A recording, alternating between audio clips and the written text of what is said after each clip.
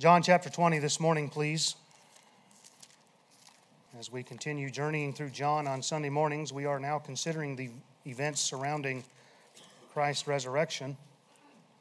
Last week we considered the details, really from all the gospel accounts, those little facts that we find about the resurrection, and we are meant to analyze those facts with the spirit of the Bereans in Acts chapter 17. They had received the word of God with all readiness of mind, and then they searched the scriptures daily to see whether those things be so. And that's what we're meant to do, amen? Now, understanding facts alone is not salvation. But you have to have faith. It can certainly be a good starting point to understand all these facts, but one can know what the Bible says and still be lost. There must come a point where the facts not only lead you to conclude that Jesus is the Christ, who was born of a virgin, lived a sinless life, bore your sins upon Calvary, died, was buried, rose again, ascended on high, and now with a name above every name. Almost everybody in here, I think, would say, yeah, I know that. But you must come to believe, or by meaning this, you have to put your faith in that He's the only means of salvation. And then you have to cry out to God for salvation, understanding that you're a sinner in need of a Savior. Romans 10:9 is pretty clear, that if thou shalt confess with thy mouth the Lord Jesus, and shalt believe in thine heart, believe what? That God hath raised Him from the dead, thou shalt be saved. As we begin today, let's read the same verses we did last week, as I'd like to draw just a couple more thoughts out of this. And we'll read verses 1 through 10 here of John chapter 20. The Bible says, beginning in verse 1, the first day of the week cometh Mary Magdalene early, when it was yet dark, unto the sepulchre, and seeth the stone taken away from the sepulchre. Then she runneth and cometh to Simon Peter and to the other disciple whom Jesus loved, and saith unto them, they have taken away the Lord out of the sepulchre, and we know not where they have laid him. Peter therefore went forth, and that other disciple, and came to the sepulchre. So they ran both together, and the other disciple did outrun Peter, and came first to the sepulchre. And he, stooping down and looking in, saw the linen clothes lying, yet went he not in. Then cometh Simon Peter following him, and went into the sepulchre, and seeth the linen clothes lie, and the napkin that was about his head, not lying with the linen clothes, but wrapped together in a place by itself. Then went in also that other disciple, which came first to the sepulchre, and he saw and believed. For as yet they knew not the scripture, that he must rise again from the dead. Then the disciples went away again unto their own home. Just to recap, to get us up to the point of what I want to discuss this morning, remember from last week that Mary Magdalene is making her way to the tomb here, but she's not alone. According to Mark, we are given a couple of other names. We know that along with her is Mary, the mother of James the Less, and Salome, the mother of James and John, the sons of Zebedee. And they are on their way to the sepulchre to anoint the body of Jesus with sweet spices. And they approach the cemetery. As they do, they had left while it was dark. The sun is now beginning to rise. And as they are about to approach the sepulchre, they start to ask among themselves, who's going to roll the stone away for us? Well, when they get there, the stone has already been rolled away. But in their minds, there is a problem. The body of Jesus is gone. Somebody must have stolen it. That's what they're thinking. Nobody's thinking resurrection. So Mary runs to where the disciples are holed up at, and she tells Peter and John what she had seen. And then they get up and they head that way. And she had told them, they've taken our Lord and we don't know where they've laid him. And so they hot-foot it to the tomb. They get there and they enter the tomb, and they see that Jesus' grave clothes are lying there, folded up neatly. They realize Mary was telling the truth. And when they saw those grave clothes, they should have realized this was not grave robbers. If you're going to rob a grave and unwrap a body, you're going to steal the clothes as well. Why in the world you'd want to steal a dead body? But anyway, if you're going to unwrap a body as a grave robber, that's really what you're after. And Jesus was wrapped in fine linen. So they definitely would have taken that had this been grave robbers. And I don't want to re-preach last week, but that should have alerted them to realize No, he wasn't stolen. Now, what was their problem in not identifying the truth that Jesus had resurrected? And really, we could go back to the time of Jesus' arrest when all the disciples forsook Christ and fled. What was their problem? They're watching this man who they have followed for 3.5 years, and now he's being scourged. He's being ridiculed and mocked. The crowd is crying out, "Crucify him." He bears his cross to Golgotha. They nail him to a cross. They raise him up, and there he dies. Jesus rises again. They don't understand that. They go, they see the empty tomb. Something is missing in their life. What was missing? Jesus, he had already foretold them of some things that was going to take place. But what we find that they missed by seeing really what was obvious, they did not have the Scriptures at the ready. Now, what I'm about to say about this situation is not to somehow suggest that we would have done any better. I know we think we've got it all together, amen, and bless God, if I was there, I would have believed. Right. Look at verse 9 again. It says, because there's special emphasis given here as to what their problem was. For as yet they knew not the Scripture, that he must rise again from the dead. Their problem in this moment is they did not know the Scripture. You're going to think Brother DeGarmo and I compared notes, but we didn't. They had a lack of faith in God's Word. Therefore, the reason no one was thinking resurrection was because they did not believe the Old Testament writings, which to them was the Word of God, right? They didn't have a New Testament yet. They didn't believe the Word of God. They didn't even believe what Jesus had said unto them. Now, I discussed last week whether or not John fully believes here that Jesus has risen again. I wanted you to think about that. It says in verse 8, he saw and believed. Did he believe the resurrection, or did he believe that Mary was telling the truth? Well, I'm going to give you the answer this week. Amen. This is an excited crowd, isn't it, this morning? Amen. And so, like it was some big cliffhanger. All right. Look, this is my life, okay? At least pretend like you know. Amen. So when you study the other accounts, you'll find that the disciples were all unbelieving with no mention ever of John believing. Let me give you some scriptures to chew on here. For example, even after Mary Magdalene had seen the risen Lord, in Mark 16:11 it says, and they, speaking of the disciples, when they had heard that he was alive and had been seen of her, believed not. And in Mark 16:13, when they told the residue, or all the other disciples, is what it's talking about there by residue, it says, neither believed they them. In Luke 24:11, when the women tell the apostles that they had seen Jesus alive, it says, and their words seemed to them as idle tales, and they believed them not. In Mark 16:14, it says, afterward, he appeared unto the 11, as they said at me. So Jesus is appearing unto the 11, which would have included John. And this is what he said. And upbraided them with their unbelief and hardness of heart, because they believed not them which had seen him after he was risen. So based upon the verses I just cited, we can conclude in verse 8 that what John is saying is he believed Mary's account, but not necessarily believed in the resurrection. Because she'll see him after this. And the Bible's clear that they didn't believe when the women came back and said, hey, he's risen again. Why not? What was their problem? Because of verse 9. For as yet they knew not the Scripture that he must rise again from the dead. And what we find here in our text is there is an immense importance placed upon the Word of God. It's as if John is saying, had we known and believed the Scriptures, there would have been no doubt about what happened to Jesus' body. That it had not been stolen, but that he had in fact resurrected.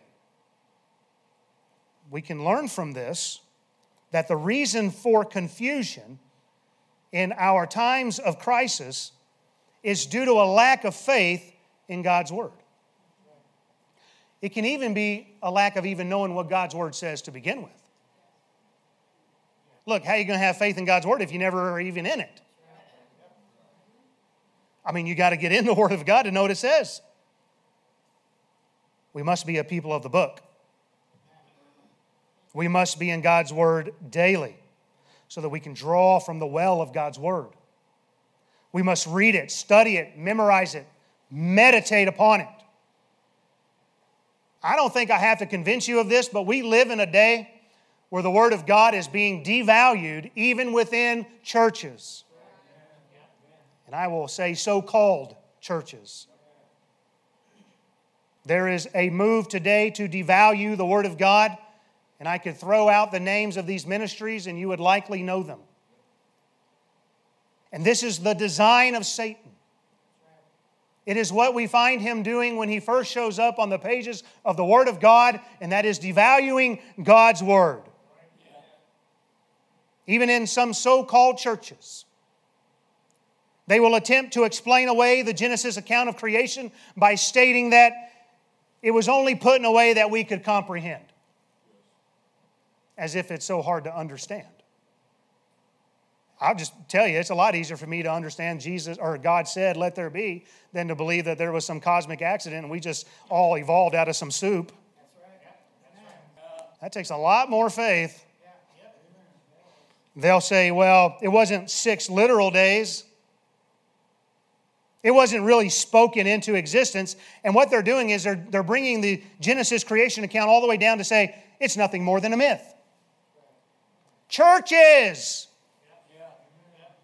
And they'll try to explain away the miracles in the Bible by attempting some logical explanation, by trying to introduce some scientific fact.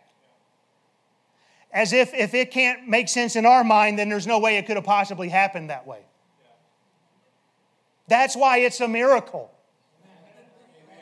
I'm sure you've heard those who try to say, well, what really happened at the Red Sea crossing was it was really only about 6-8 inches deep. And the strong wind just kind of dried up the water enough for them to walk over.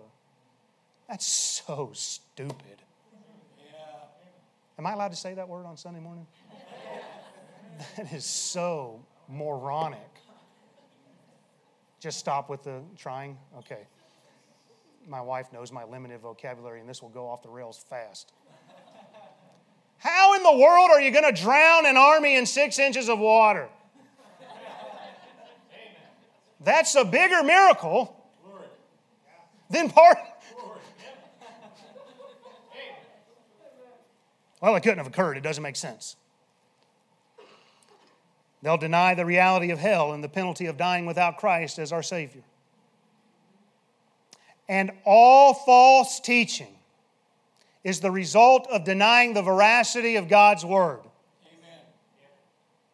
There's one very well-known pastor who has openly proclaimed, quote, "The foundation of our faith is not the Scriptures.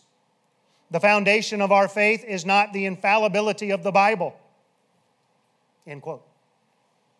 He also goes on to say, "Thou shalt not obey the 10 Commandments."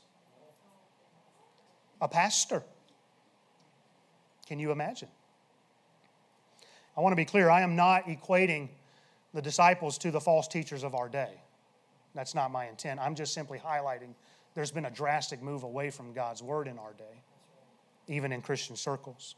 So I don't want you to misinterpret anything. I believe these disciples were men of integrity. These were top shelf. I mean, listen, they forsook all. They followed Jesus for 3.5 years, so in no way am I trying to equate the two. But they had a lack of understanding nonetheless. So what was the problem in Jesus' day which led them to not understand the Scriptures as of yet? And we need to consider this because we need to be careful that we don't fall into the same trap. Well, the problem was the belief that Jesus was on the scene to restore the kingdom to Israel. They had a misunderstanding of what Christ came to do first. He came to die first. He came to die for sinners. That doesn't make sense in a person's mind if the Messiah, when he shows up, he's going to restore the kingdom. Why must he die? And if you're believing that the Messiah is going to set up the kingdom on earth the first time, then why would you be thinking resurrection? Because you're never thinking He's going to die to begin with. And John directly places the reason for the lack of their unbelief in Jesus' resurrection because they did not know the Scriptures. So what we see is, get this now, preconceived ideas can lead us away from what is otherwise obvious truth. Preconceived ideas. They believed He was the Messiah. Therefore, He must be here to make our political life better.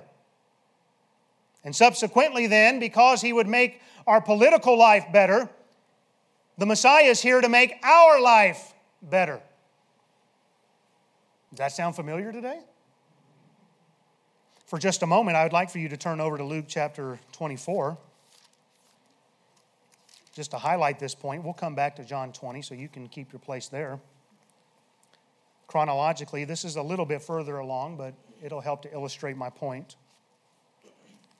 Luke chapter 24, I'll begin reading in verse 13.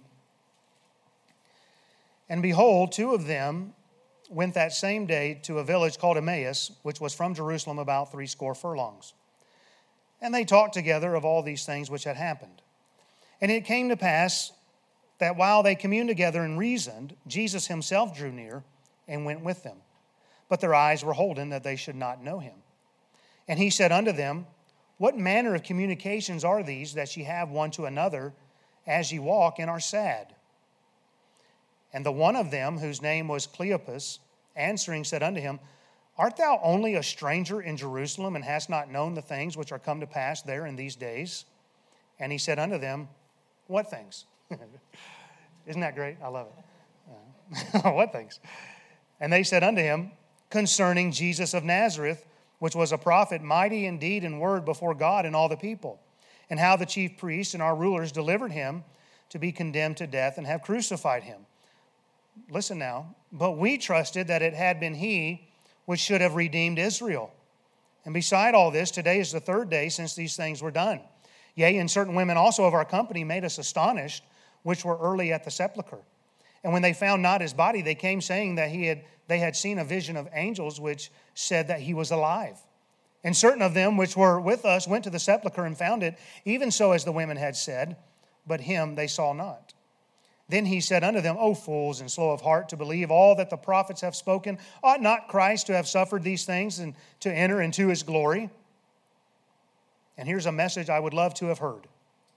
And beginning at Moses and all the prophets, He expounded unto them in all the Scriptures the things concerning Himself. And they drew nigh unto the village whither they went, and He made as though He would have gone further, but they constrained Him, saying, Abide with us, for it is toward evening, and the day is far spent. And He went in to tarry with them. And it came to pass, as He sat at meat with them, He took bread and blessed it and brake and gave to them. And their eyes were opened, and they knew Him, and He vanished out of their sight. That's a pretty good tip-off right there. And they said one to another, Did not our heart burn within us while He talked with us by the way, and while He opened to us the Scriptures? We see in verse 21 there, they had trusted that Jesus was the one who would have redeemed Israel. They were looking for political deliverance from Gentile dominance. They were expecting things to improve. But because Jesus never did bring a political revolution, it led them to begin to doubt whether or not He was in fact the Messiah. Now, how does Jesus deal with their incorrect thinking? He brings them back to the Scriptures. He brings them back to the Word of God. Notice what Jesus says in verse 25. O fools and slow of heart to believe all that the prophets have spoken. That's the Word of God. And look at what Jesus does in verse 27. And beginning at Moses and all the prophets, He expounded unto them in all the Scriptures the things concerning Himself. Jesus had already told a bunch of people one day in John 5:39, Search the Scriptures, for in them ye think ye have eternal life, and they are they which testify of me. And notice their testimony here in verse 32. Did not our heart burn within us while He talked with us by the way, and while He opened to us the Scriptures? Look just a little bit further down, if you would, in verses 44 and 45. This is Jesus appearing to the disciples. And he said unto them, These are the words which I spake unto you while I was yet with you, that all things must be fulfilled which were written in the law of Moses, and in the prophets, and in the Psalms concerning me. And this is my personal prayer when I go to the Word of God. Verse 45, Then opened he their understanding, that they might understand the Scriptures. And I'm not going to break all this down. I would love to, because there's a lot of good stuff here in this chapter, but I'm trying to stay on track. All I'm highlighting is this. All the emphasis throughout all of this is upon the Scriptures. Are you catching that? Jesus says it was a fulfillment of Scripture.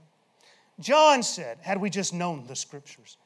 I didn't put this in my notes, but if I remember correctly, in a different gospel account, I think it might be Luke here, an angel shows up to the women and he gives them, he says, remember his words while he was with you, that he should rise again.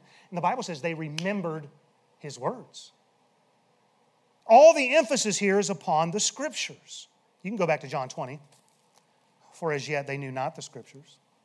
The Old Testament spoke of the resurrection, but they didn't have the presence of mind to explain the empty tomb. There were all the Old Testament pictures and types and shadows that were under the law. They all foreshadowed Christ's death as well. Psalm 16:10 says, For thou wilt not leave my soul in hell, neither wilt thou suffer thine Holy One to see corruption. Psalm 22 speaks very clearly of the crucifixion of Christ, therefore speaking of his death. And it goes on there later on in that psalm after verse 22, or right at verse 22. It begins to explain how Jesus is going to be singing in the midst of the congregation. He will rise again after he dies. There are so many passages to draw from. What about Isaiah 53? Amen. He was going to die. This should not have been a surprise to them. And that goes on to talk about him having an inheritance. And not only did the Old Testament foretell of Jesus' death and resurrection, but what about Jesus himself, who is the very Word of God in flesh? Did he not tell his disciples that he was going to be delivered and crucified, but then 3 days later he would rise again? And yet, in their moment of crisis, they were unable to piece it all together. They believed that Jesus was the Messiah. Jesus had said as much to them. Yet they missed the reality of it all in the time of their crisis. Their hopes were dashed. It didn't make sense. And it was all from a lack of not knowing the Scriptures. Their preconceived ideas that the Messiah would restore the kingdom to Israel led to disbelief of what the Bible otherwise clearly taught. This is the problem with the message of many today. And it has been believed by many today, including our Baptist brethren. I counsel them when they come in and say, I thought I was saved, but all of this is going wrong in my life. Does that mean you're lost? No. But in our minds, we have somehow bought the idea that in Christ, everything's going to be just fine. And when the tough times come, we begin to doubt. Well, I don't know. What's the Word of God say? And somehow the idea has been preached so much, so often, that if you'll just come to Christ, everything's going to improve. That when it doesn't, oh me. And the problem with this preconceived idea, if you are one that has believed this, is it will cause you to doubt God and His Word when life doesn't turn out how you had hoped. Or maybe how you think it should be. Listen, I believe every one of us in Christ will testify, yes, there are blessings of being in Christ. There is joyfulness about being in Christ. But this does not mean that we are free from hardships and difficulties. Certainly not if we live for God. The Bible is pretty clear in 2 Timothy 3:12. Yea, and all that live godly in Christ Jesus shall suffer persecution. We understand that. But what about the times we're going through difficulties and it's not because we're standing up to the world? What do we do then? I want to tell you the truth is life will be hard at times. Things will happen we don't want to happen. There will be situations which are uncomfortable to go through. There will be difficult circumstances. There are storms in life. And we have to come to terms with this and not have these preconceived ideas that we aren't going to be subject to hard times or even times of crisis. There are ups and downs in a marriage. At least that's what I've heard, amen? I read that in a book once. After 25 years, I can tell you, there are ups and downs in marriage. There are wayward children that we hope come back. There are a lot of things we go through. There are financial hardships where we don't know how we're going to pay the bills. That was about several years of our life after we got out of the military and became a pastor. Lord, I don't know. It wasn't on paper. There's financial hardships we go through. There are things that won't make sense. But why? Well, as strange as it may be to understand, it's because God wants you to trust in His Word more. You say, well, that doesn't make sense. Why do I got to go through hard times to trust His Word more? Well, go to our podcast and listen to Brother DeGarmo's Sunday School lessons, where he talks about all of this. It may not make sense to you right away, but I want you to understand, God is working in us to conform us into the image of Christ. Amen. And that takes difficult times. God doesn't paint murals, He chisels a sculpture. And the truth is, we learn far more through difficult times than we do during the good times. It is through the battle that we learn how powerful God is. It is through the trials that we learn more of who God is. We learn through our own weaknesses that He is strong. We learn just how right He is and how true His Word is. I wouldn't really know the depth of God's grace to the level that I do currently had I not been through trying times. Some of you know it even better. But it takes those difficult times to understand just how gracious God is. I would not know the richness of God's mercy had I not been drawn back to Him. And I can tell you now, after being saved, I understand far more of God's mercy than I did when I first got saved. Because now I know who I am and what I am. You say, boy, you sound like maybe you shouldn't be a pastor. You got that right. It is only by God's grace and His mercy. I would not understand how comforting God is had I never been through painful situations. And it is through all the heartache that we learn there is a friend that sticketh closer than a brother. It is through it all that we learn that He will never leave us nor forsake us. That if we will draw nigh to Him, He will draw nigh to us. It is through it all that we see the greatness of God's Word in our life, which tells us of all these truths. Now we can also see from our text that in times of distress and uncertainty, it can cause us to overlook the Word of God and get our eyes focused on our problem. They are so focused on the situation that they miss the solution. Isn't that what we do? And they're so focused on it, they're missing the obvious. What we need to do is we need to get into God's Word.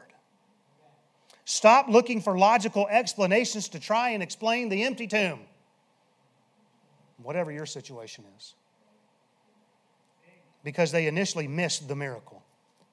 Had they just been able to bring God's Word to mind, all the details would have come into focus.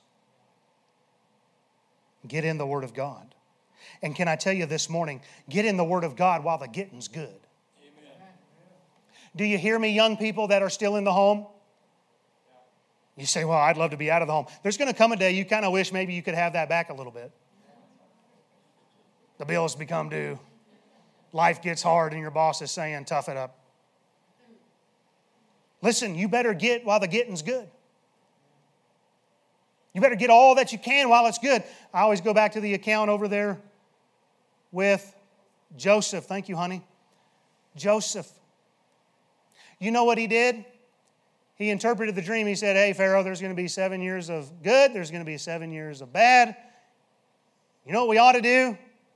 We ought to collect in all that we can while the getting's good. Because while the getting ain't good, we're going to have to fall back on that which we got in while it was good.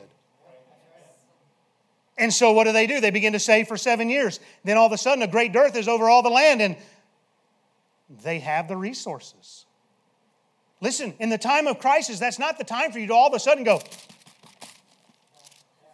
Now, God may be merciful to you in doing that. But what you ought to do is have some things established before you ever get to that point.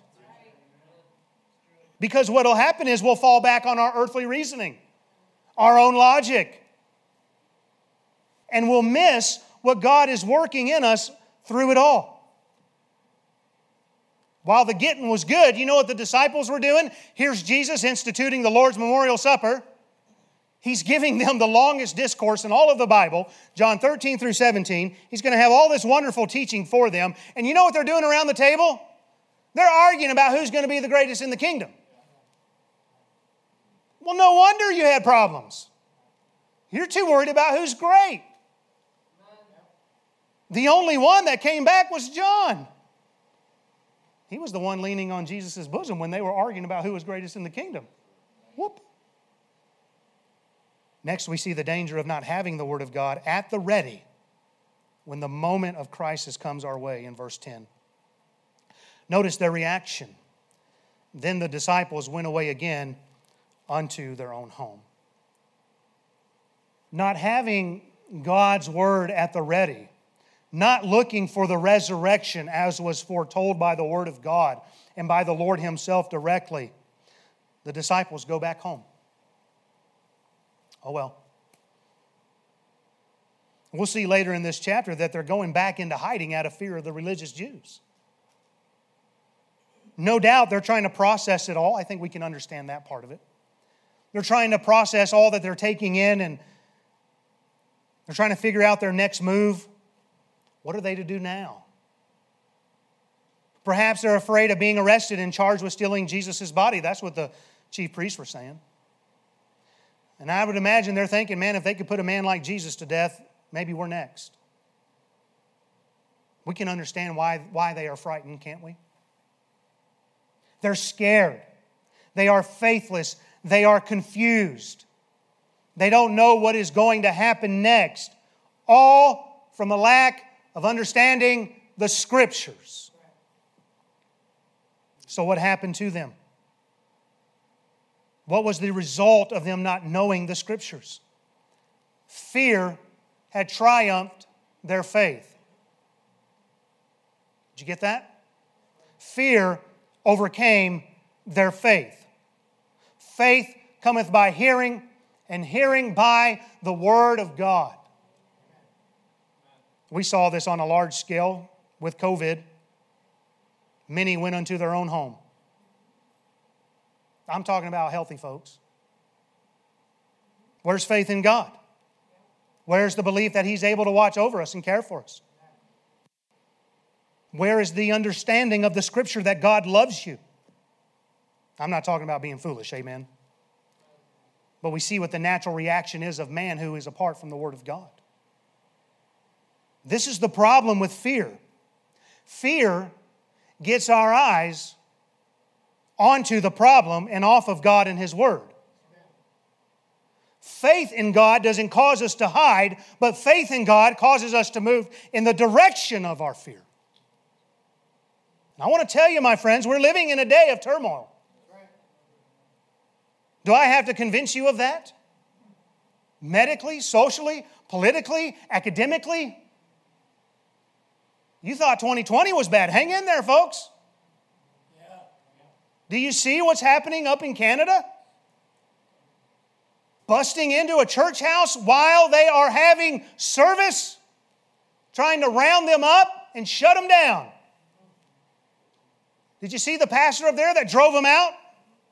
God bless him. He sounded kind of Arnold Schwarzenegger-like. Get out! I heard that he was from Poland. I don't know if that's true, and that he knows about the Gestapo and all that he kept calling them. Get out! This is the house of the living God. What about that other church where the pastor was in jail for 35 days simply because he held service? You know what the government did? They put 2 walls around that church. You know what the people did? Tore it down. Glory is right. These are tumultuous times, is what I'm saying. This is just across the border in Canada.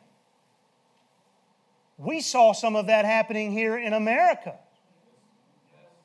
I saw one church in Louisiana, and the cops showed up and shut them down. Baptist church. We could go all over the country. It was happening almost everywhere. Listen, what I'm saying is we are living in times where we better know where we stand according to the Word of God. Amen. How are we going to stand when they come knocking on our door? Or worse. If we are going to go forward in faith and not become overcome with fear, as things wax worse and worse in these latter days, we got to have the Word of God at the ready. Amen. So are you arming yourself with the Word of God? Are you getting to know who God is from His Word?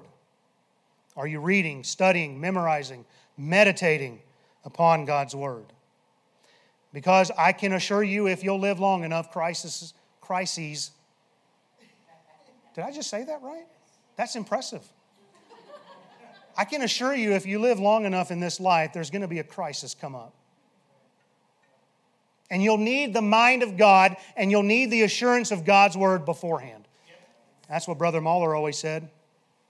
I remember him saying that to the young people here. You better know where you stand before you're tempted with it. Some of you are going through a crisis right now. And perhaps you've doubted God as a result because you thought it was all going to be smooth sailing. I just want to encourage you, get in the Word of God. Don't falter because you don't know the Scripture. Don't just retreat to your home where you're left to yourself and your own thoughts. Usually when you're by yourself, you're bad company. But run to the protection of God's Word.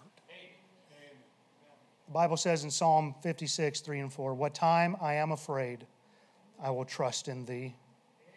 In God I will praise His Word. In God have I put my trust. I will not fear what flesh can do unto me." God is not the author of confusion. And if you're confused this morning, go to the Word of God. Amen. If you'll get in the Word of God, you'll avoid slipping in times of crisis. Know the Scriptures. Amen. Let's pray.